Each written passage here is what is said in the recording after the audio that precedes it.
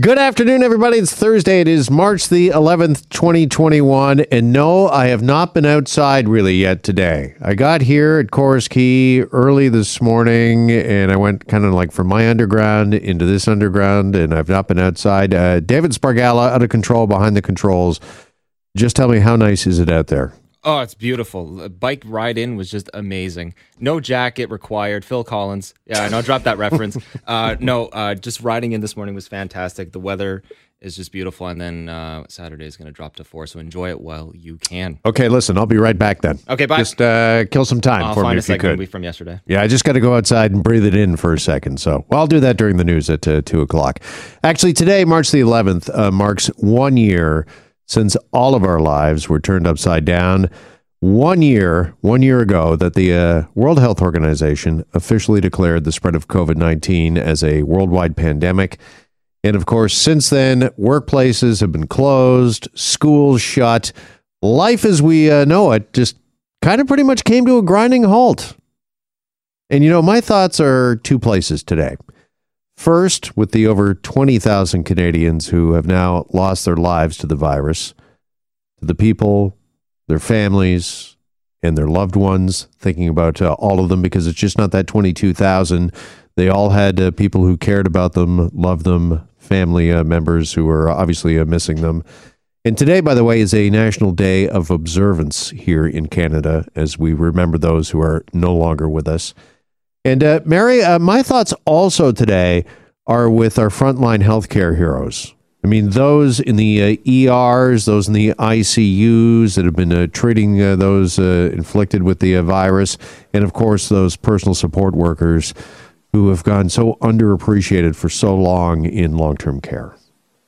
Absolutely. And I mean, let's face it. I mean, we could not have gotten through this without those heroes, right? Those doctors, those PSWs, all those people who work in the front line to keep us safe so that we can also, be able to do things like work from home. They're working for us so that we can stay home. They're going to work so that we can be safe. And it's just an incredible story, when you think back to some of the huge sacrifices that they themselves made. And now we're hearing that, some of them are getting really burnt out because it has been a year and we've all had to make so many changes and adjust to so much. I would like to think that I appreciated or I really knew what our doctors, those in the ERs and the ICUs did, and personal support workers and what they do for the elderly in long-term care. But I can say after this past year, I now really know and I really appreciate what all of these people do in these professions. I mean, it is just... as you said, they're on the verge of, if not already, at burnout, and justifiably so after the past year they've all had. And they just keep going. And they got to keep going because, unfortunately, the pandemic keeps going. I mean, here's the other thing, too, that, I look back a year later. The other thing, I'm just really humbled. I'm humbled by the research community and the scientists and the fact that we've got not one, not two, not three, but we've got 4 vaccines a year later that are at our disposal. It's mind-blowing and mind-boggling, when you think how long it takes to get a vaccine to fruition, like to have it out there in the needles, in the arms. 1 year later, here we are. And that's a testament to the ability of these researchers who can just fast track it when they really need to. And it was really a global effort. That's what we've seen. And we've seen what we can do. And there's been a lot of pressure. There's been a lot of work and long hours to bring this to fruition.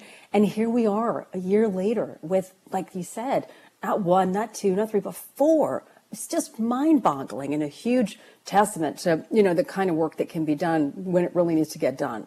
Absolutely. And listen, we'll have plenty more on this throughout the afternoon, the 1 year anniversary since COVID-19 was declared a pandemic. We had an interview on the morning show earlier today with a couple of our frontline heroes that was, I got to tell you, really emotional.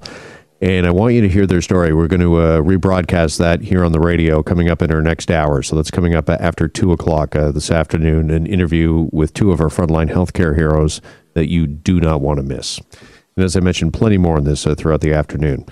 But let's get to some financial news here on this Thursday, because the Bank of Canada, they have decided to leave the interest rate unchanged. So what exactly does this mean, and what does it mean for the housing market? Let's welcome in our friend Phil Soper, CEO of Royal LePage. He joins us now here on Global News Radio 640 Toronto. Phil, good afternoon. Hey, great to be talking to you guys again. Likewise, Phil. Rate remains at 0.25%. Much of a surprise? No. As a matter of fact, central bankers are usually a cagey lot. Like the head of the Bank of Canada, the head of the Bank of England, the Federal Reserve chair, they go, yeah, I'm not a betting man, so I'll tell you what things are like today. But I'm not going to spend a lot of time talking about the future. The difference this time is the heads of banks around the world, central banks, have said, we are going to keep interest rates this low through the entire year. As a matter of fact, in the United States and Canada, they have made the commitment to keep interest rates low through 2022. So no, it wasn't a surprise. All right. And is that a reflection of just where we are economically and what sort of effect? I mean, here we are again, 1 year to the day that COVID was declared a pandemic by the World Health Organization. Is that a statement on just how much devastation to the economy we have seen thanks to the pandemic? Yeah, it is an incredibly uneven recession, economic recession. There are parts of the economy, if you think of travel and tourism, live entertainment, restaurateurs, food and beverage, absolutely devastated by the pandemic's economic impact. Whereas there are other parts of the economy, including ours, that have actually seen a stimulus. And you would say the same about, say, the online retail business, banking in general.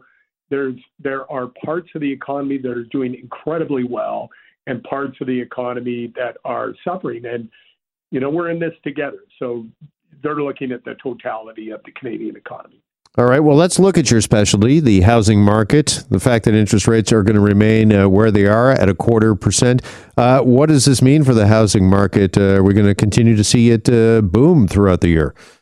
Yeah, people don't buy homes based on their sticker price. They buy them based on carrying costs. In other words, monthly payments. And when the cost of money drops, and it is at historic lows, I never expected to see that old 5-year fix that Canadians love, 5-year fixed mortgage, drop below 2%. And, we've seen it drop as low as 1.5. Those are outrageously low prices, and they translate into lower monthly payments. So it has been an incredible stimulant to the market. Yeah, can I just say, Phil, it is really mind-blowing where you look at where the mortgage rates are right now. I mean, my parents have both passed, but if I could bring them back here today, and they would look at the interest rates they were paying in the 80s for a home. They couldn't believe it, I'm sure. In September 1981, they peaked at 21.4%. Wow. And we're under 2% for a 5-year mortgage now. You never paid principal down. If you bought a home back then, it's before my time, but if you bought a home back then, you were paying interest for decades and you didn't chip away at it. Now, young people, they're paying principal off in the first year of their 25-year mortgage. It really is an amazing stimulant for large asset classes. And there's for families, there's no asset class larger than housing. All right. And we were just talking recently, of course, the average home price in Toronto has now officially hit the $1 million mark. So this is obviously going to be a seller's market coming into the spring and the summer, you believe? And are we going to see prices continue to escalate? We're going to see bidding wars, that sort of thing? Well, yeah, and that's the other side of the puzzle here. The money may be cheap, but as homes appreciate, they get less and less affordable. So the question is, can the economy keep up with the rate of price inflation, or are we going to see what happened in 2015, 16, where people were priced out of the market. Right now, home prices seem to be rising, and broadly speaking, in the mid-teens, which is much too high for sustained house price appreciation in the 15% a year, much too high. But it's not crisis levels. So I do see more supply coming onto the market as the year progresses. And it's simply those who have been good citizens. They're probably a bit older. They've wanted to trade. They've wanted to sell their home, but they've been told to shelter at home, and so they have. And they're starting to get vaccinated. Infection rates are falling. And I think we'll see more supply in the market. The demand is still there. We won't move out of this seller's market in 2021, unfortunately. But I think there'll be some relief as March moves into April and May. All right, so prices are skyrocketing. We've got record low interest rates. Again, 0.25% remains unchanged by the Bank of Canada. Do you think perhaps, Phil, because I've seen some analysts say that we're in the midst of a housing bubble, perhaps one of the biggest housing bubbles of all time. Is there a fear of that out there? It doesn't feel the same as it did in the middle of the last decade, where I was more concerned about runaway home price inflation. We don't have a lot of speculation in the market. Speculation is when you get house flippers, people who buy things and then try to sell it quickly. This is organic demand. This is people who actually want to live in homes. And our lending restrictions are so tight. The mortgage hurdles you have to go through to prove that you can pay for a home with much higher interest rates. I just don't see it right now. Potentially, if this was to keep up, which I think it will moderate, but if it was to keep up through 2022, I could see it happening. But in 2021, no. This is people who need to put a roof over their heads. They have the means. Remember, our savings rate has gone through the roof as people are traveling and going to restaurants and things. So they're really just allocating money into their homes. And the market can bear it in 2021. Okay, but beyond, you think the stress test is enough to protect homeowners and protect us from a bubble? Because eventually people are going to travel again. People are going to go to restaurants and spend money like they used to. And if the economy gets better because of that spending, interest rates, they might creep up, they might spike. And do you think that we're going to find a lot of people in an untenable position? When you use the word bubble, typically what comes to people's mind, especially lay people, is a bursting bubble. You think, oh, there's going to be a crash. We haven't had a housing crash in this country for almost half a century. What's much more common, given our growing population, is that the markets hit what we call a correction. In other words, they flatten right out. And that's what happened in 2017, 18, and 19 in Ontario and BC.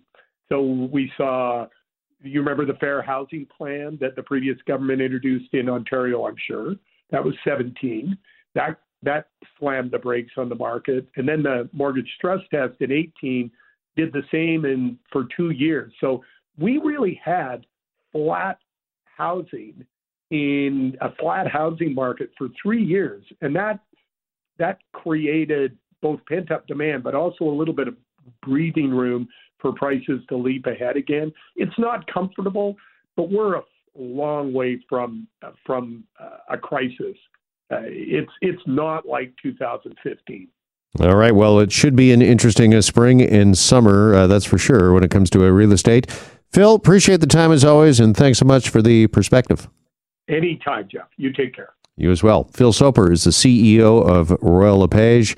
Well, yesterday we got word the Ontario government expanding the ways that we can all get the COVID vaccine. Starting tomorrow, over 300 pharmacies in the province will be giving out the vaccine. And with some of the details, here is Sandra Hanna. She is the CEO of the Neighbourhood Pharmacy Association, and she joins us now here on Global News Radio 640 Toronto. Sandra, nice to speak with you again. Hey, Jeff. Great to be here again. Thank you for having me. All right. So our neighborhood pharmacies, are they ready to roll? We're really excited to be part of this initial launch for community vaccination. We're ready to go. We've been working with government for a number of months now, getting ramped up for this day. So we're very excited to be able to help in supporting Ontario in its road to economic recovery and to getting Canadians, Ontarians vaccinated. So yes, we are very, very excited. All right. Well, walk us through it. How are things going to work starting tomorrow? Sure. So right now we've got 330 pharmacies approximately who are engaged in this initial rollout. The government has rolled out the community vaccination in pharmacies in 3 public health units right now. That's sort of the initial launch, calling it a pilot, but it's, we're going to be expanding beyond these 3 public health units, of course, and we're already starting to talk about that. But for the moment, it's Kingston, Windsor, Essex, and Toronto starting this week. It's currently being recommended for the eligibility for patients today is from 60 to 64. So for Ontarians who are 60 to 64 in those 3 public health units, they can actually find a listing of participating pharmacies on the ministry's COVID-19 website, and they'll be able to see the list of 330 pharmacies that are participating in this initial launch, and they'll be able to locate the pharmacy closest to them or their pharmacy who's participating, and find information on that website as to how to book an appointment. So generally, either call the participating pharmacy, or go to their website and just follow the pharmacy's booking and appointment methods that they're using, the appointment system they're using. Okay, but you do need an appointment. You just cannot show up to your neighborhood pharmacy starting tomorrow and get the vaccine like you would, I don't know, buy a pack of gum or something. Yeah, we are strongly recommending, and the ministry is strongly recommending that it be appointment-based, and really that's just to protect the safety of people coming into the store and the staff in the store, and just to make sure that when you do come into a store, a vaccine's there for you, and that we can manage social distancing and safety within the stores as well, and try and avoid those lineups as much as possible. Well, I was going to say, is that a key message you want to get out and avoid lineups? Because I know there has been some concern that people are going to show up en masse, and much like a scene we have seen throughout the pandemic, perhaps in front of Costco, something like that, that we're going to see people not physically or socially distancing. Yeah, I think for everybody's safety and for convenience and efficiency too, the best process would just be to call your participating pharmacy and book an appointment and find out what their processes are. But yeah, we are recommending appointments just for that reason. Yeah, and who's giving out the needles in the pharmacies? And do you know how many in each pharmacy? Is it just one, I don't know, RN or that's giving the jabs? Yeah, pharmacists are actually giving the jabs. So pharmacists, as you know, are licensed and trained and certified to administer vaccines, no different than they do for the flu shot every year. So pharmacists are administering the vaccine. Some regulated and licensed technicians are also giving out the vaccines in some locations. So it's really the pharmacy staff. Your neighborhood pharmacy team is administering your vaccine in pharmacies. Sandra, do we have any idea, starting tomorrow with 325 odd pharmacies participating in this first pilot project, just how many people are going to be able to get vaccinated through a pharmacy on a daily or weekly basis? Yeah, so I mean, we know that pharmacies' capacity is to administer up to 1 million vaccines per week in pharmacies in Ontario. That being said, we don't have that vaccine supply just yet. So at this point, the capacity and the amount of people vaccinated each day really is to match the supply that we have. And that's also why we're starting with the limited capacity of pharmacies as well, just to ensure that we can keep that supply available in pharmacies. Right now, for this first initial launch, just with the vaccine supply that we have available in Ontario right now, we are estimating, and we're sort of planning for about 40-ish vaccines per day. And that should keep us going until we have more supply. Once we have more supply, we do believe pharmacies will be able to administer, in many cases, more than that. But that's an average capacity that we think pharmacies can administer. And with that daily capacity and the number of pharmacies we have across the province, we can administer up to 1 million vaccines a week. Wow. So just how key do you think the neighborhood pharmacy is going to be moving forward? And has the government indicated that to you? Because it seems to me that once we roll this program out a little wider, the neighborhood pharmacy is going to be maybe the place to go. It's going to be a lot easier for a lot of people to get to than, say, the Metro Toronto Convention Center or some of these other vaccination sites. Absolutely. I think pharmacies are going to play a key role, and we know pharmacies will play a key role. We've heard it in press conferences. We've heard it from government. We've heard it from the task force and the general when he speaks. Pharmacies across the province will eventually be engaged once we have enough supply to make sure that there's supply at all those pharmacies. But as you said, pharmacies are in every community across Ontario and across the country, really. So I think that it's going to be really easy and convenient for people to go to their local pharmacy to get their vaccine. And as supply becomes more readily available, we know pharmacies are going to play a really, really critical role in administering, again, up to 1 million vaccines a week and really making that convenient for people close to home. Well, the more needles and more arms as quickly as possible, the better. And Sandra, we wish you best of luck starting tomorrow. And thanks so much for joining us and for the update here this afternoon.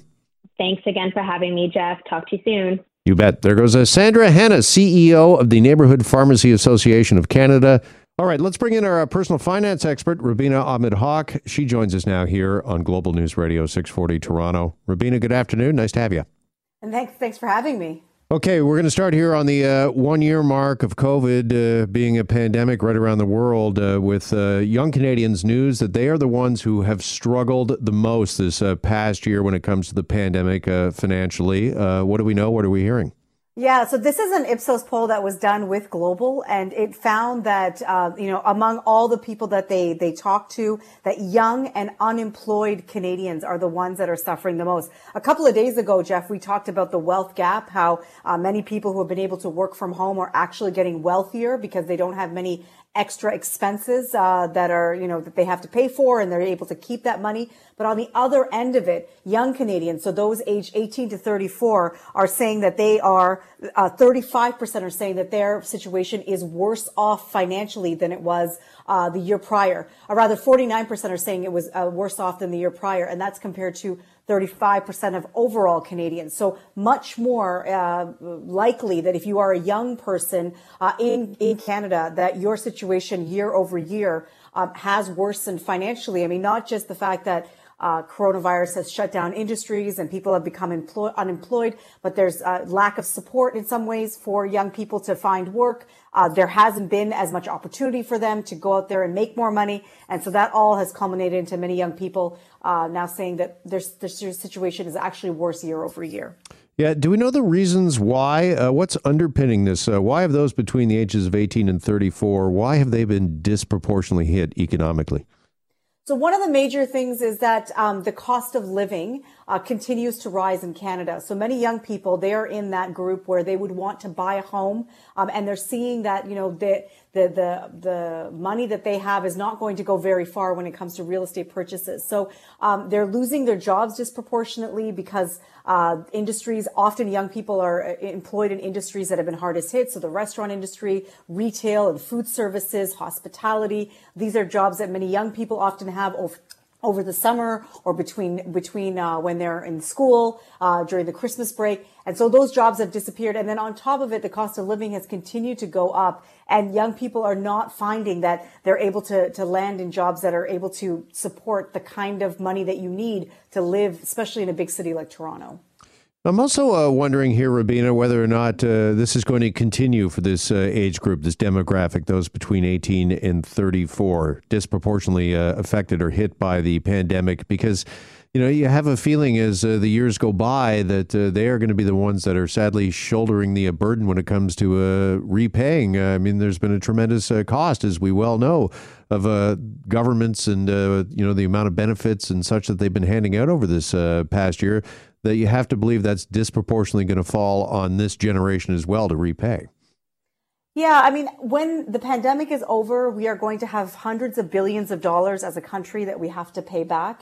And that money is going to come from taxpayers. And many of those taxpayers are going to be young people first starting out in their careers, first starting to pay income tax, and starting to learn, how all of that works. And it could be that if there's increase in taxes or decrease in services, that's going to impact them more disproportionately, because they're the ones that still have to buy their first home. They're the ones that still have to have a family. They still have to save for retirement. They're beginning their lives. Whereas those people who have been able to already save money, already been able to buy a home that they've mostly got paid off, they're doing much better because they've been able to take advantage of the time when the government wasn't in as much debt. So we'll have to see how both provincial and federal governments, how they deal with the debt after the pandemic is over. And that could be in the form of higher taxes. And so for young people who already, we've seen wage stagnation in the last 10 years. So home prices have gone up, double digits every single year. Wages have not certainly gone up in the same way.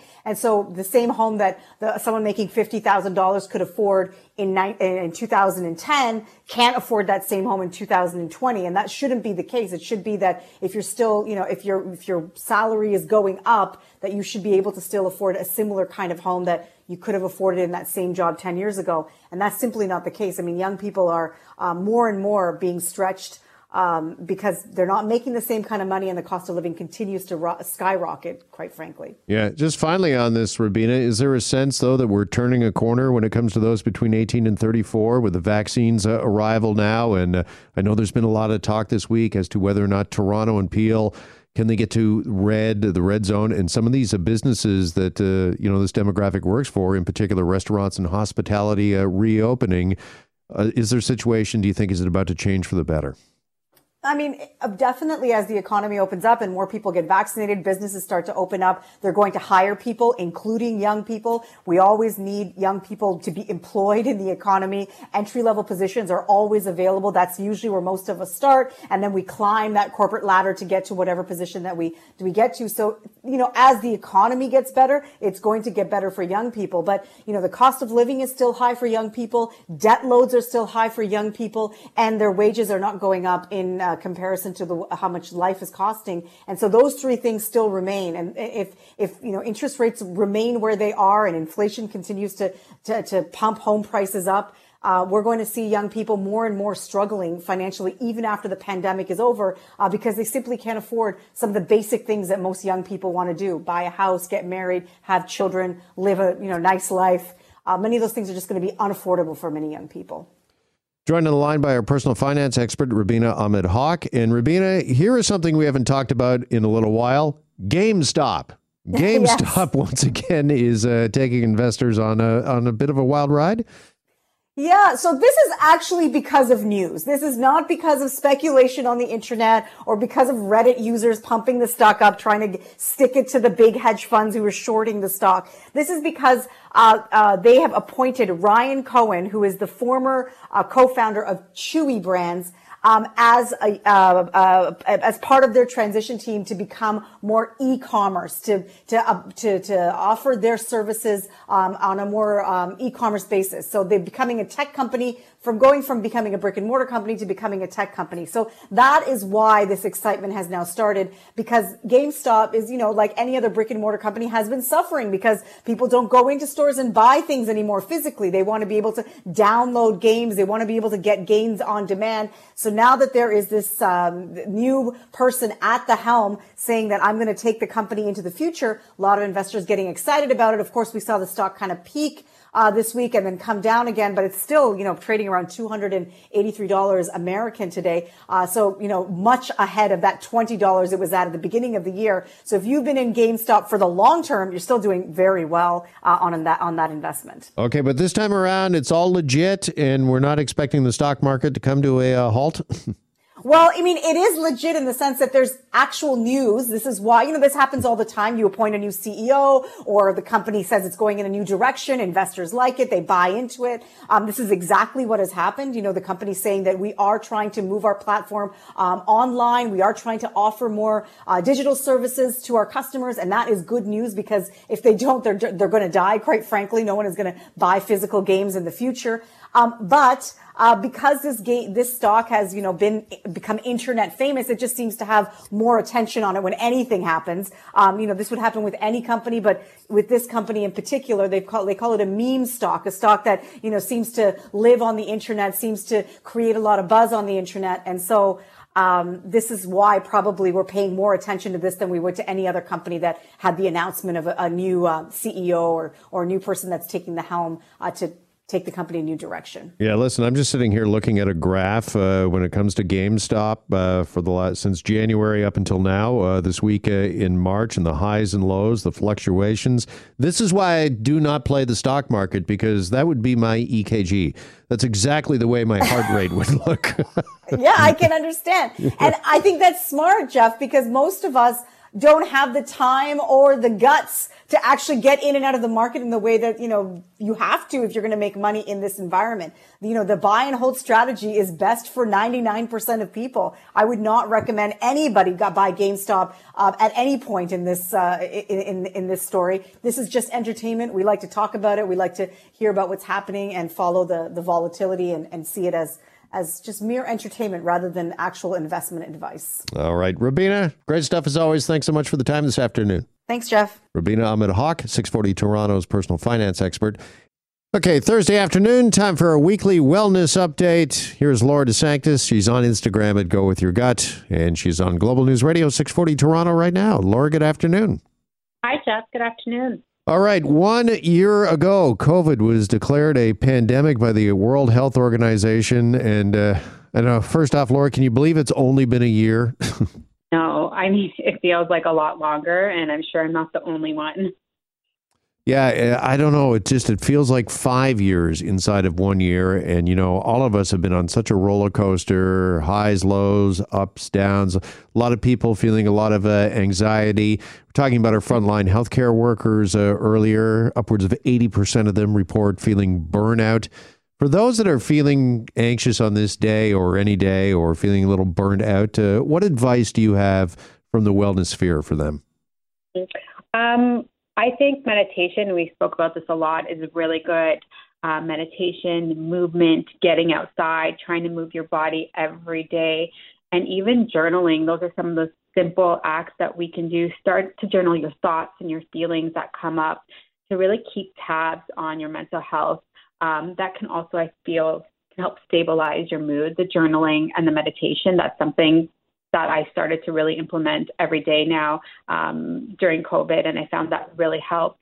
And then also, even if you can, try taking a mood-boosting supplement. So a supplement that has amino acids in it, something called GABA or rhodiola, and they really help target the body's hormone levels, help manage stress and anxiety. So I always like to do a holistic approach. So the food, the supplementation, the journaling, and the movement. Okay, a couple things about that. First of all, GABA and those other supplements you're speaking of, is that something you would put, I don't know, into your tea or into a smoothie? Where would you take that? Those are actually supplements on their own in a supplement form. So they're mood boosting supplement that you can get, or there's a lot of supplements on the market now that are just about boosting your energy, and they have a combination of GABA and L-theanine and rhodiola. So you can get them online or at your local natural health food store. But those ones I find that they really help boost your mood and your feel-good hormones. All right. And when it comes to journaling, and, you and I have talked about this on and off, for years now, but one thing I've always wanted to ask you about journaling, I mean, is the practice and the exercise of that therapeutic because you're just getting your feelings out and you're getting them on paper, or is this something you go back and revisit and reread? It really depends on the person. I know some people like to do a bullet journal, or they like to journal before the end of their day just to get their thoughts all out, and then they'll read it or go back and reread it a few days or a week later. It really depends on the person. I don't think there's any right or wrong way to journal.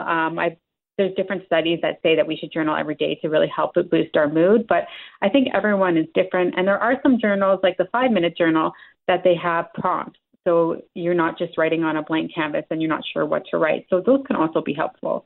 All right. Meantime, coming up this weekend, here's another, harbinger that spring is upon us. Never mind the nice warm temperatures here in Toronto today, but we spring ahead into a daylight saving time, Laura. Daylight saving time is back, and I find that it's pretty controversial. I know a lot of people are not feeling like they want to lose an hour of sleep. I mean, how do you feel about that, Jeff? I like it when we fall back and we get an extra hour on the weekends. What I don't like is this here, daylight saving time. I mean, if we're going to lose an hour, why does it have to be Sunday? Can we make it Wednesday?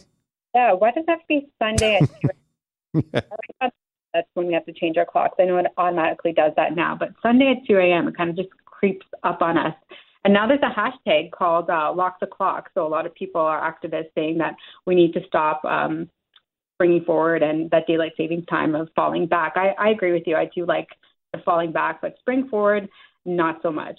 Yeah. Okay. So what does that do to us in our bodies when it comes to our wellness when we lose? I mean, it doesn't seem on the surface anyways like a really big deal. Oh, okay, we lost an hour, but it can really mess with your system.